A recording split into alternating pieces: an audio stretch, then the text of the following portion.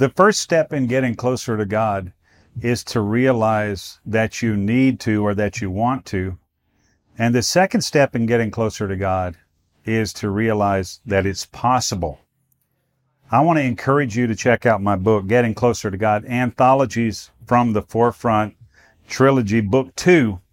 I think this will really be helpful to you in your pursuit of the Lord and help you understand what I learned over the first 30 plus years of my life as a believer, as a minister, and as a missionary in a lot of the countries of the earth. Check it out. Anthologies from the Forefront, Book 2, Getting Closer to God. It's on Amazon. Welcome to Foundational Missions Leadership Moment. Join your host, Scott McClelland of FX Missions, as he deep dives into the lives of leaders to glean secrets that will propel today's leaders to new heights. Here's Scott. Hi, Scott McClelland here for your FX Missions Leadership Moment podcast. Thanks for being with us. We truly appreciate your desire to improve, strengthen, and expand your leadership capacity. And our hope is that we can help encourage you in that regard for the sake of the King and his kingdom. Really appreciate you being here. Let someone know about the Leadership Moment podcast. If you haven't, see if you can encourage them along their journey of growing in leadership. We're excited today to be joined by Lauren Roth. Lauren, good morning. Good morning. Is it morning in Ottawa, Canada right now? It is. It's 10 in the morning. I thought so, but I think you're probably, what time zone are you in? Eastern. Okay, Eastern. Wow, you're more awake than I am then. I need one more coffee. No, I'm mostly awake by now. Thank you very much for being here, Lauren. It's been a while since I think we've talked, but I'm so excited to have you on here. Lauren, what do you do? That's a big question, I realize. And what do you like? What do you do? What do you like to do? And what do you hope we don't talk about? I am a mom. I'm a wife. I'm very actively involved in our local church and our community. And I also serve as the international director for Adventive Cross-Cultural Initiatives, which we usually refer to as ACCI, which is a mission-sending organization. So we send out folks all around the world to serve. Wow. So that sounds like several big roles. That's Yes. Wow. Yeah. ACCI, Adventive Cross-Cultural Initiatives. At the end of the podcast, obviously, we'll wrap up and give some details about how to reach out to you with any questions or know more about ACCI. But I think that website is it ACCCI? It's adventive.ca. Adventive.ca. Yeah. Adventive.ca. Yeah. Yeah. Adventive's a real word. It is. It's uncommon, I'd say, but which is good. Yeah. It's a botanical term, actually. It's taking a plant and introducing it into a new environment. Wow. You guys are so creative over there. I can't take the credit for that. That was set in place by the board of directors at the very beginning. So they Very cool. Well, where do you guys have some missionaries? Just something comes to mind. I know you're in a number of countries, and you've got members that you guys take care of and support and send and all those things. What comes to mind when we talk about that? We have about roughly 85, depending on short-termers, which come and go. I would say on average about 85 long-term, short-term folks around the world in countries in almost every part of the world, all over Asia. We have Thailand, and we have one that's actually just recently left China. We have folks in New Zealand. We have folks in Burundi and Italy and France and Slovenia. We have folks all over doing a wide variety of different things. Excellent. Well, we'll have to get you back on the From the Forefront podcast to talk in more detail about your missions work and the missions work of ACCI. Please mark me down for that. We'll double back. But today we're talking about leadership. And when I'd reached out to you, you said that were a couple of people you had been inspired by, or someone that had informed your perspective on leadership.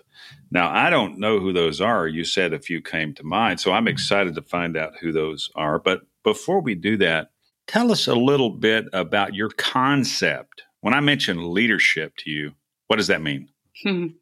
It's been a journey for me trying to learn what that is, to be honest. I think I came into leadership green. I was in my last year of Bible school at Bethany College of Missions, it was called at the time. And Tony Hedrick, whom I know you know, was one of my professors and had invited me on my last year to come on as his assistant. He's just started this new missions organization called ACCI.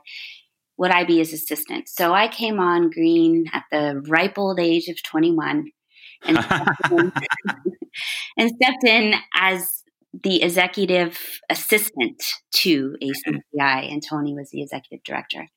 To be honest, I knew nothing about leadership. Well, I shouldn't say nothing. I had held leadership roles in school and in youth group growing up, but not to this extent. So it's definitely been a journey. And in the more recent years, I turned 40 in December, and probably... Congratulations. Thank you. Welcome. And it's taken a while, but the Lord did a radical shift in me probably about two and a half years ago. I felt the Lord really meet me in a very real way and began to challenge my view of myself as a leader, how I approached leadership, but also how I approached Him and others, it kind of all encompassing. And I felt He really challenged it to a much more humble place and a much more intimate place. So I would say in the last 2.5 years or so, there's been a radical shift in how I approach leadership. And most of that would stem from, I felt the Lord invited me into a very intentional setting aside of my life and my schedule to meet. And it almost feels excessive sometimes, but to give excessive amounts of time of sitting at His feet and to lead from that place. So in the last few years, that's what I've been much more intentional to do. And I've noticed a huge shift in me and how I lead. Probably my husband has noticed a shift just in the way that I probably even interact with him. I've noticed a shift in how I interact with my kids. I haven't asked my staff, but that might be a good question to ask them. I wonder if they've noticed a shift. I don't know. I should ask them. So. Yeah. I got to say that's refreshing to hear. And I think, the invitation is open, right? Jesus said, "Come to me, all you who labor and are heavy laden, I'll give you rest. Take my yoke upon you and learn of me, for I'm humble and gentle, and you will find rest." So, we come to Him and we get rest, and then we learn how to find rest in that engagement, in that yoke with Him. Absolutely. Our perspective about bearing responsibility, burdens, if you will, gets transformed. Sounds like you had a good outcome there from that. Absolutely. Yes. Very much. That's powerful. Thank you for sharing that. And I got to say, once again, the invitation is open, for all of us that have responsibilities. The Lord wants to share those responsibilities with us, and He wants us to share His responsibilities as well. So I feel like that is going to be really impactful. There's an invitation there that is open. Yeah. Wow. I'm feeling it here, Lauren. Thank you. Do you mind if I just make a comment or one more thing about that? Is that okay? Please. The invitation came, I feel like it's probably good to say the invitation came because I had reached my ceiling. And I was aware that in almost every area of my life, I was not doing as well as I wanted to do. And I had kind of reached what I felt. It literally felt like I stood up one day and my head hit the ceiling. And all of a sudden, I took a step back and I thought, I don't know how to go any further. I've reached the end of myself. I have nothing left to give. And it was in different areas of ministry. It was within my marriage. It was in personal, like in family. And it wasn't any one thing. It was me. You know, nothing was in crisis. My marriage wasn't in crisis. My ministry wasn't in crisis. My family was not in crisis. I think it was actually just the Lord's grace that He brought me to the place where I just felt like I have nothing left to give. What do I do? And I remember sitting I had gotten up early. I'm a morning person, so I get up ridiculously early. And I was sitting in the dark. I didn't even want the light on. I was just feeling so ashamed and so afraid of the fact that I didn't know where to go, how to go forward. Where do I go from here when I've come to the end of myself? What's left? And I remember I was sitting there in the dark with the Lord, and I said, Lord, I don't have anything left. What is it you want of me? And that was in that moment, I felt like the Lord whispered to me, that's beautiful. I love that. And I felt like He washed over me His truth in that moment of, I've been waiting for this, Lauren. I've been waiting for you to come to this point. And I'm here and I'm ready and I'm sitting with you. And there wasn't much more than that in that moment. Later on, as I began to seek the Lord, I think He opened up more. But that was exactly what I needed in that moment. He affirmed that I don't know that I'd ever been more beautiful, Scott, to Him than I was in that moment. And that moment of complete vulnerability. And I get weepy even when I talk about it, because I felt like it was one of the rare times that I encountered with awe and with reverence and with wonder. It became so clear how beautiful and how great He is and how small I am in comparison. And it wasn't a place of shame anymore that, oh, I'm such a little me. It was a place of, He's enough. I'm not, but He is. And so for me, it was one of the first moments that I think I encountered His glory in a very, very personal, intimate, and deep way, which is often not how glory is talked about. Glory, the Shekinah glory, is often talked about in much, bigger, grander, seeing God face to face, Moses kind of moments. And for me, it was a very personal, very intimate, that it was that Hagar experience of God meeting Hagar in the desert. And she's naming that place, that altar point in her life, the God, this is El Shaddai Roy, the God who sees me. It was that kind of a moment for me. Wow. Thank you. That was powerful. And I think we sensed the power of what, in part of what you were sensing in that moment and hearing you tell it.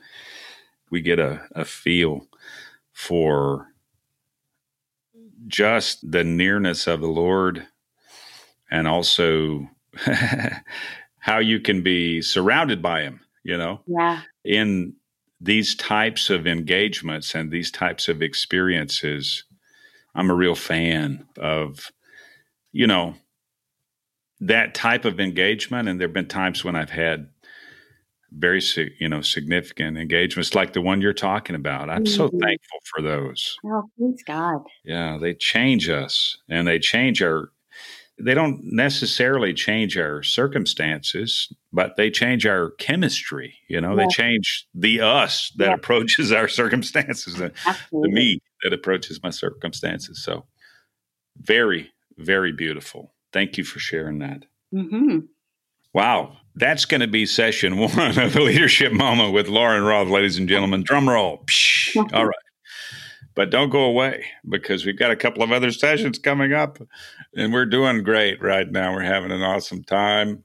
So we're going to profile some leaders with you. I mean, you told me you had some people that came to mind.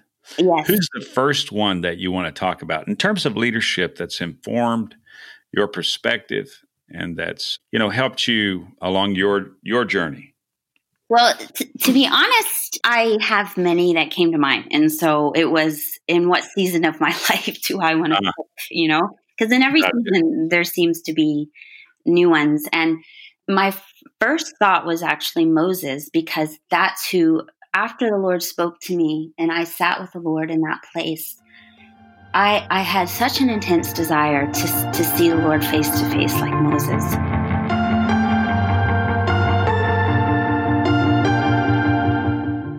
Thank you for joining Scott with today's Leadership Moment. We hope you've apprehended an inspirational nugget or two that, when activated in your own life, will be imparted into those you lead. You may contact Scott at scott@fxmissions.com. Visit fxmissions.com to learn more about how you can grow your own leadership and engage in missions. Until next time, good day, everyone.